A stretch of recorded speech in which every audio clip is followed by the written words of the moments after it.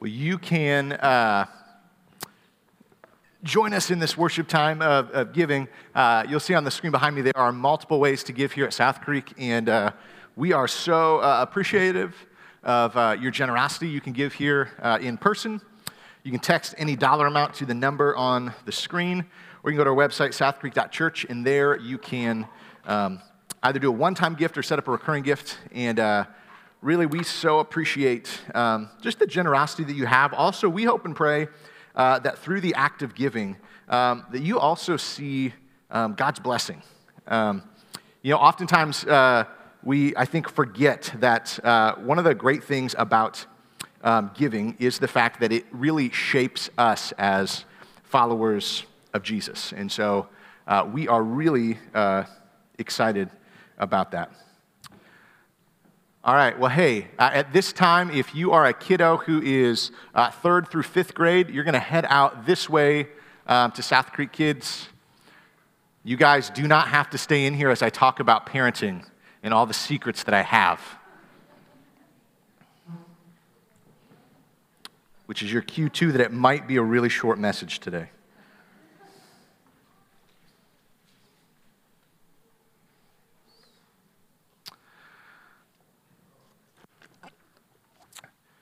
So on Tuesday, I am a little bit in denial. On Tuesday, my oldest son, Gideon, is going to turn 7. And it is a weird feeling. If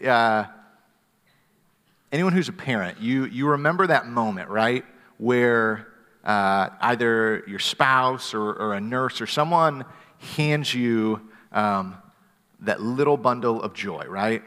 And you look at them, and they look like an alien, but you also think they're beautiful in a weird way. And like you have this immense amount of pride and joy of like, I would literally fight a mountain lion for you, even though you are going to make my life harder than I thought ever could be. And you have those feelings of both, this is like the coolest thing ever, and I have no idea what I'm doing. And I am incredibly scared.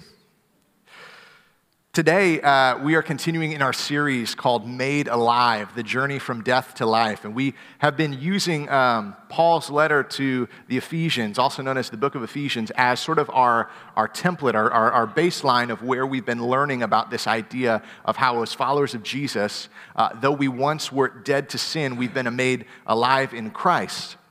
And we've been looking in particular the last week or so at this idea of how every aspect of our life is called to experience resurrection, to look different than what it did before Christ. And last week we looked at this idea of marriage and how much we are called to live in marriage in a way that looks different than the rest of the world, in a way that brings life and peace and wholeness.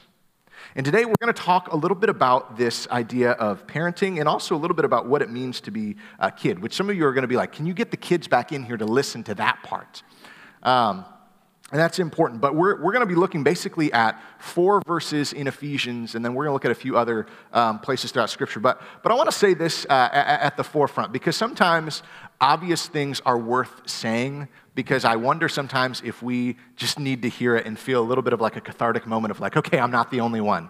And the first thing I want to say, because again, I am no parenting expert. I've been at it for 7 years. I should say I have been failing at it for 7 years. But I've also had the privilege of seeing a lot of parents succeed and sometimes fail.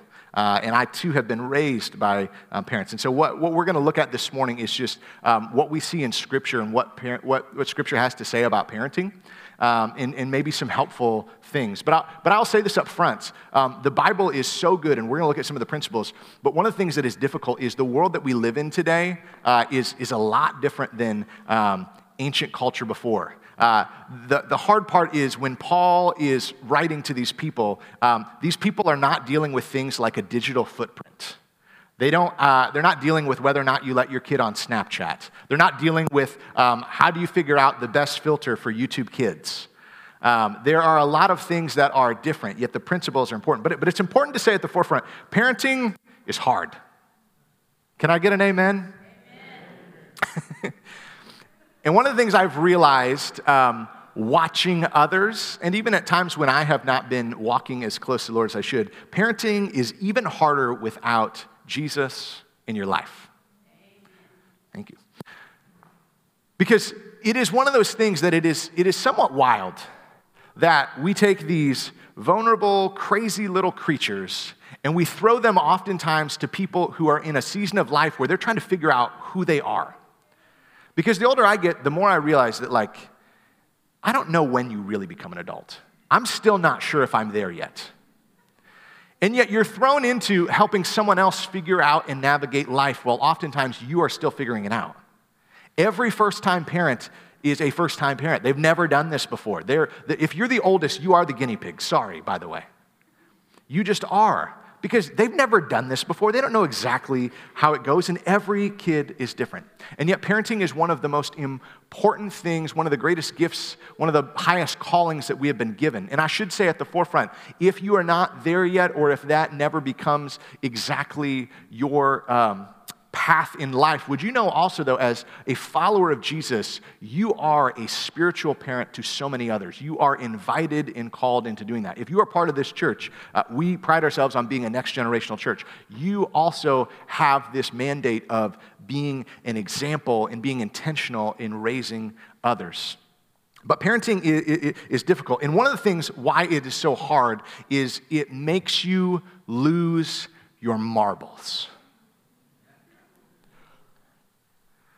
This morning, as I was getting a few things ready, some of the worship team heard a very interesting noise.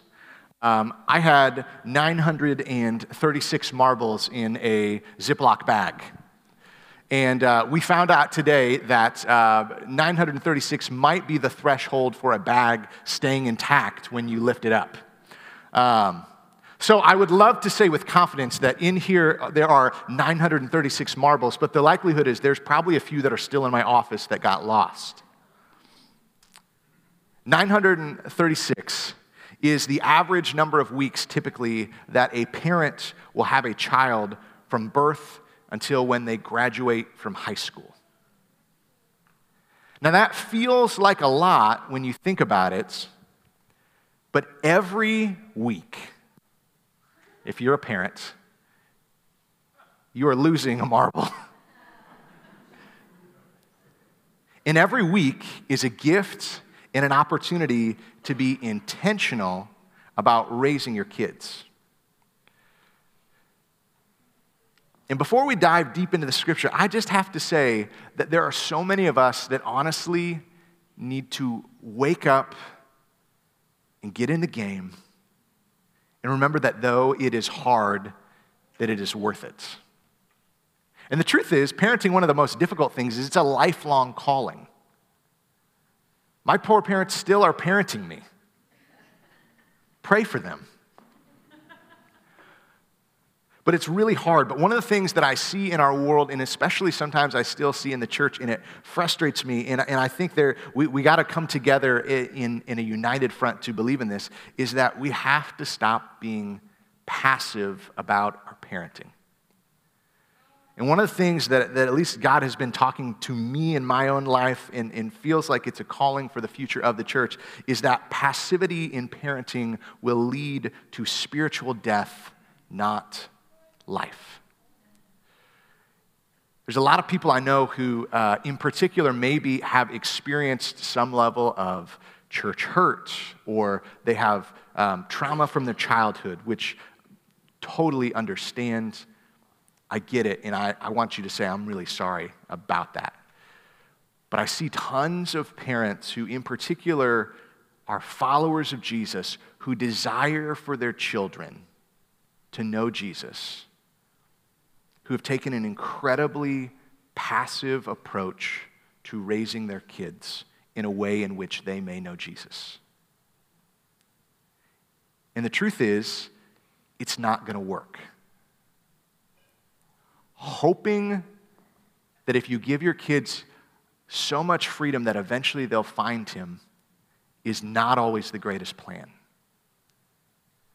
Kids, and I mean this in great love, are stupid.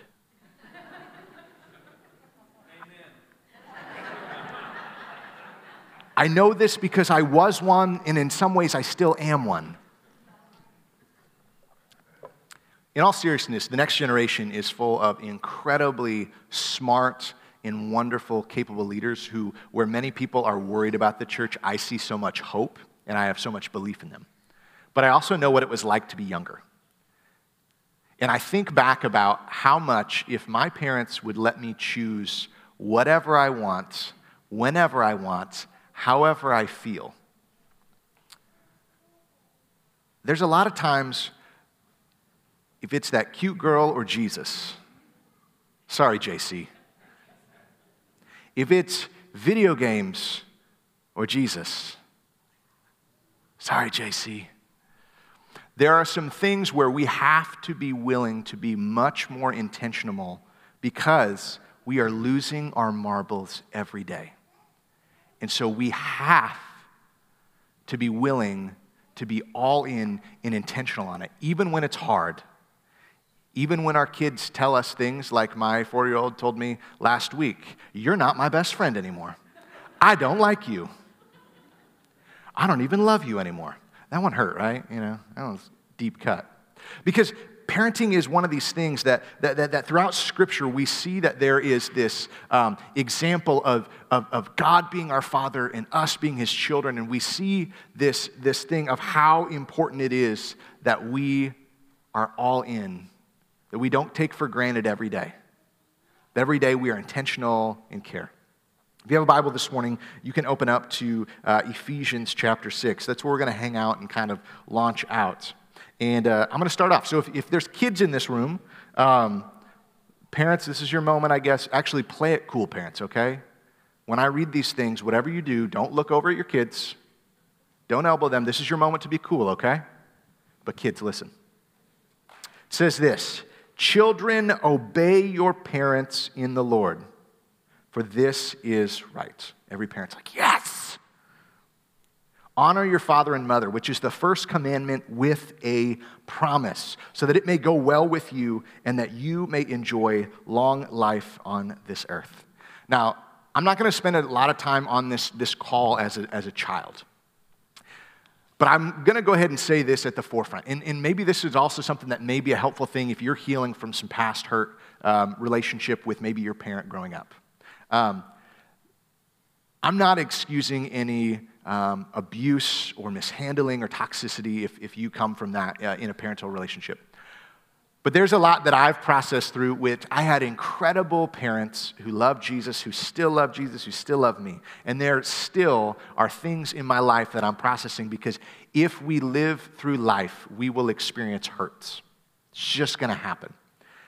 But one of the things I've come to this recognition of is that healthy parents who are seeking to follow Jesus will almost always have your best interest in mind. And so even though, here's the thing, especially teenagers, if you're listening right now, your parents are going to mess up. They are not trying to be mean. They do love you a lot. Yes, there's probably going to be times where they're going to say things they wish they would have said differently, done things they wish they would have done differently. But I guarantee you, if they really are trying to follow Jesus, I guarantee you, every decision that they make is not done with ill intent. It is done with your best interest in mind. Because there are tons of times now, it kind of pains me. It's really hard to go back and sometimes say, "Mom or Dad, you were right." Which is probably also the coolest feeling as a parent, I have to imagine. I'm hoping that happens someday, right? But there is something about this, right? This is this first sort of commandment with a promise. And some of it has to do with this idea of living out wisdom, right? That one of the gifts of a parent, right, is that in theory, a parent is farther along in life. They have more wisdom because they've experienced more successes, more failures. They can give you advice. And while, yes, the world is changing and there are certain things, I cannot ask my parents about technology. There are those calls that if you have an adult parent, you know, every once in a while you get those phone calls where you're like, all you got to do is plug it in. Have you tried resetting it? That's not your password. But there are a lot of things that you can still learn. You can learn from someone who has weathered the storms, who has gone a little bit farther than you. And again, parents who love Jesus, I guarantee you, if your parents do anything else, they pray for you. And they desire greatness for you. So kids, trust your parents. Trust their wisdom. Trust their guidance. Of course, that doesn't mean flippantly if they're doing things that are outside of Jesus' will and Jesus' way. If they're doing bad things, don't do that. But just hear me on that. More often than not, they're trying to be good. All right, so Paul continues on. After he tells kids to do that, this is what he says next. Though he says to fathers, this is for mothers too. Fathers, do not exasperate your children. Instead, bring them up in training and instruction of the Lord. Don't exasperate your children. All right, I'm going to give you three kind of primary values or things to think through in your parenting that I think could be helpful as a follower of Jesus. But I want to say at the forefront, because sometimes I think Christianity gets a bad rap for, sometimes in the world that we live in today, some people would say, well, Christianity, it's kind of backwards, and it doesn't do all these things. It's not kind and loving. And between last week's message and this week's message, I feel confident to say that Christianity has done more for the family than basically any other religion or group in human history. And one of the things that it's done is it's brought value to every member of a family. Last week, we talked about how one of the beauties of the way of Jesus when it comes to marriage is this fact that in a world that would oftentimes see women as property, as secondary citizens, etc., that we were called to be people in a marriage who would mutually submit to one another out of love. We see that there was value brought to women. And in this, we see this call that we are not to exasperate our children. This, in a lot of ways, means to not demean them, not to overburden them, but to love them, to train them and instruct them. We're going to talk about some of what that looks like in a moment. But one of the things that's wild for us today, that's like no duh, because we've grown up in a time and a culture where in some ways maybe we've even at times swung the pendulum too far, where we have made our families kid-centric. That's another sermon for another day. But in this time, in this day, children were not looked at with value and worth other than possibility for labor or for legacy. You see, in this time, in this Roman culture, it was very normal that if a family had a child and they did not want them, they would just have places outside of cities where they would go and leave the baby. In fact, one of the things that was interesting, that was a huge awesome thing that the followers of Jesus did in that day, is they began to see all life being something that was worthy of dignity and respect and love. And Christians were oftentimes known for being people who would frequent places where people were leaving babies behind and take them as their own and raise them, which I think is beautiful and what a picture of the gospel. But in this, we see that Christianity leads to the forefront to say that children have value and worth beyond what they can give you, that just for who they are. And so out of this, what I want to talk about with our time, and I'll be brief, is some things that I believe we could do as parents, whether your kids live at home or whether they have flown the coop, that we could still do to make a meaningful impact on their lives, where we are saying, I am taking seriously this call about being intentional as a parent. And the first principle, the first value that I think we could really embody is this idea that we need to be present and encouraging. We need to be present and encouraging. And these things are not mutually exclusive. I have seen, and I have been a parent, by the way, who at times has been present physically, but not present mentally. I've spent a lot of time in the same room with my kids where I've spent no time with them. There's something about not only our presence being there, but also our attention and our words. When Paul calls fathers not to exasperate their children, but instead bring them up, training them, he is also talking about this idea of speaking words of love and encouragement. It is wild, the relationship between a parent and a child, right? I have found it very interesting that the words that oftentimes have cut me the deepest in the last 7 years have come from my kids. And some of the words that have healed me most have come from my kids. And on the other end, I know it's true that in the last 30-some years, probably some of the words that hurt my parents the most have come from me. And probably some of the words that have healed them the most have come from me. There's a lot to be said about what we say. There's a lot to be said about in a family being a united force where we speak words of truth and hope and love. In 1 Thessalonians 5, it tells us this: therefore, encourage one another and build each other up.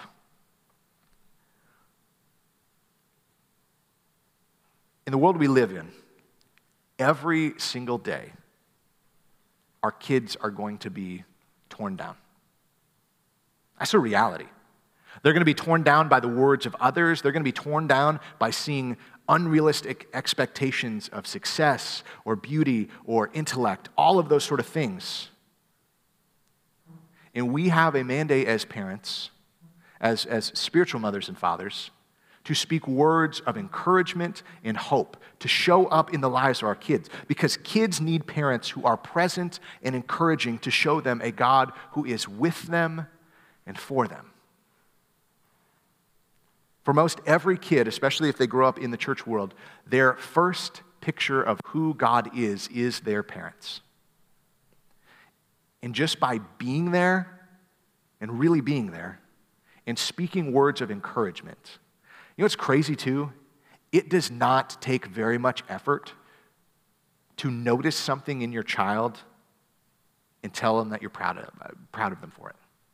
It takes very little effort to do that. Do it this week because your kids need it. Here's the second thing we got to do as parents, desiring to be followers of Jesus, desiring for our kids to experience life, not death. We have to be consistent and clear. We have to be consistent and clear. Paul said we train them up in instruction and training. And think about this being from the instruction standpoint. We have to be willing in a world where kids are going to hear all sorts of things. They're going to be invited to all sorts of worldviews. We're going to be invited as parents to think about parenting in all sorts of ways. We have got to be consistent and clear about what Scripture says and about who Jesus is. And we have to be willing to be consistent and clear in the way that we raise our kids.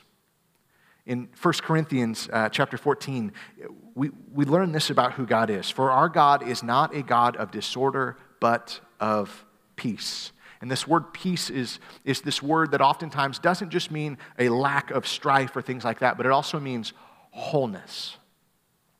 I see, again, a lot of parenting sometimes that's really passive, that is sort of like, let's just see what happens with them and let them kind of go a different way. And I want to say this: boundaries, rules, and rhythms are loving, not restrictive. Kids do not thrive in chaos, and we have to create order to help our kids grow. And that can go from whether just your normal routines within your family, in your home, but also with faith. We have got to be clear in what we believe, in who we are, and what we expect, because our kids need that. They already live in a world full of stress and chaos. They need some consistency and clarity on who God is, and honestly, in particular, who God says they are. So many kids need this. And again, it is really loving to set boundaries and rules and rhythms. This is an important thing because, again, it also reflects God's design that there would be order in this world. And here's the last thing. We've got to be an example of Christ. Throughout Scripture, we see this call over and over to be examples of Christ. In the Gospel of John, chapter 13, we hear these words of Jesus, "I have set you an example that you should do as I have done for you." In 1 Corinthians chapter 11, Paul speaks these words. He says, "Follow my example as I followed the example of Christ." And in Ephesians, one of the verses that we've come back to over and over in this series, "Follow God's example, therefore, as dearly loved children, and walk in the way of love." This is one of the hardest things, and this is where usually the rubber meets the road. I think hypocrisy has pushed more people away from Jesus than just about anything else. And I know tons of parents who have had great intentions raising their children, even within the church at times, whom their kids walk away from faith.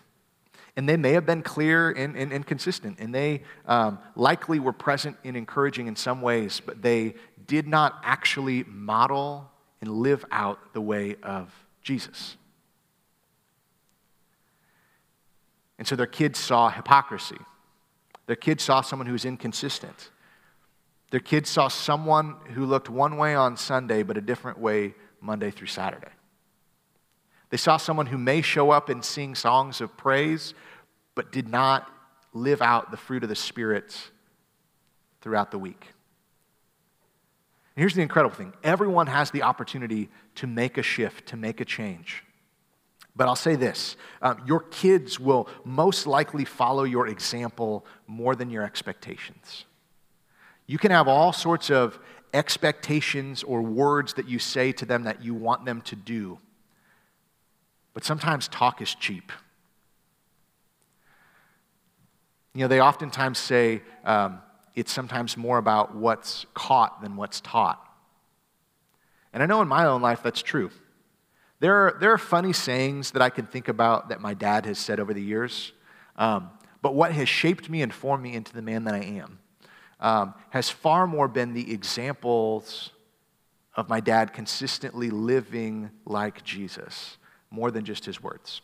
And he was a preacher, so I had to listen to him forever. But it is so true. If you say one thing but do something else, the whole parenting of do as I say, not as I do, doesn't work. It doesn't work. If you really want your kids to experience life and life more abundantly, if you really want them to experience the journey from death to life, you have got to be an example. And here's one of the great things that I think people get worried about. Being an example does not mean you have to get it right. Doesn't mean you have to get it right all the time. Some of the most foundational, important moments of my life with my parents have been the moments where they have utterly missed the mark, where they overreacted, where they made a poor judgment call, when they said words they wish they could say differently. And they have apologized, owned up to it, and made a change. And so here's the thing. Maybe you're sitting here feeling a little convicted, like, I wish I could do that over. It is never too late to make a change, to make a shift. Your kids, your grandkids, they need it. They need people who will be present and encouraging. They need people who will be clear and consistent in their life, and they need people who would just be an example of Jesus. Pastor Cole is going to come out, and we're going to sing one last song, but there's a story that we probably all have heard over the years that we usually call the story of the prodigal son. And in this story, if you remember, there's this story where there is this father and these two sons. And one son, who is the younger son, basically comes to his dad and says, I wish you were dead because I want my inheritance. And so the father, being loving, gives it to him because he just wants to love his son. And he goes off and he squanders his wealth. And you might remember the story, right? He eventually comes home, and there's like this Hallmark, movie type thing, right? Where the father has been waiting, and he embraces him with open arms and grace and love, right? And then there's this other brother who has been there all the time. He's been dutiful, but he won't come into the celebration. And he and the father leaves the party because the father is always willing to go after his kids. And he leaves the party, and the older brother's like, you never did this for me. Where were you? All of this. And he tells him, my son, you've always been with me. You know, that story I wish they would rename from the story of the prodigal son to the story of the loving father. Because in the story, one of the beautiful things is it reminds us of a father who, whether we have journeyed way far away and come back home, or if we've been around all the time but are still missing it, is there to love us. Because the story of the prodigal sons or the loving father, the star of the story, the most important piece of the story, the hero, is the father. The father who, no matter what, is willing to be there, to forgive, to embrace, to love, to empathize, and to understand. And one of the coolest parts about this story is it reminds us, too, of a father who doesn't need us, but wants us. And this morning, maybe if you hear nothing else, because maybe you're like, I checked out the parenting thing a little while ago. I'm kind of out mentally. I want you to hear this morning that your heavenly Father doesn't need you, but he does want you. And he wants nothing more than to forgive you and to embrace you and to have you come home. And maybe today is a great day to turn around and just realize the gift of the Father's presence and his love. Would you guys stand with me as we're going to pray and sing one last song? Let's pray.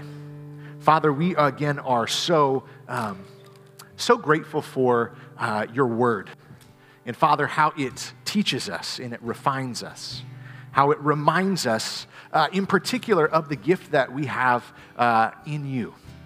And how we don't walk this life in this world alone. Father, I specifically right now pray for the parents in this room, for the grandparents in this room, for the aunts and the uncles, the spiritual mothers and fathers in this room, Father. I pray that you would give them just a burden, Father, to make every moment count, to trust you with your kids, but also, Father, to, in a spiritual act of worship, maybe get in the game more, to be intentional, to be willing to be both present and encouraging.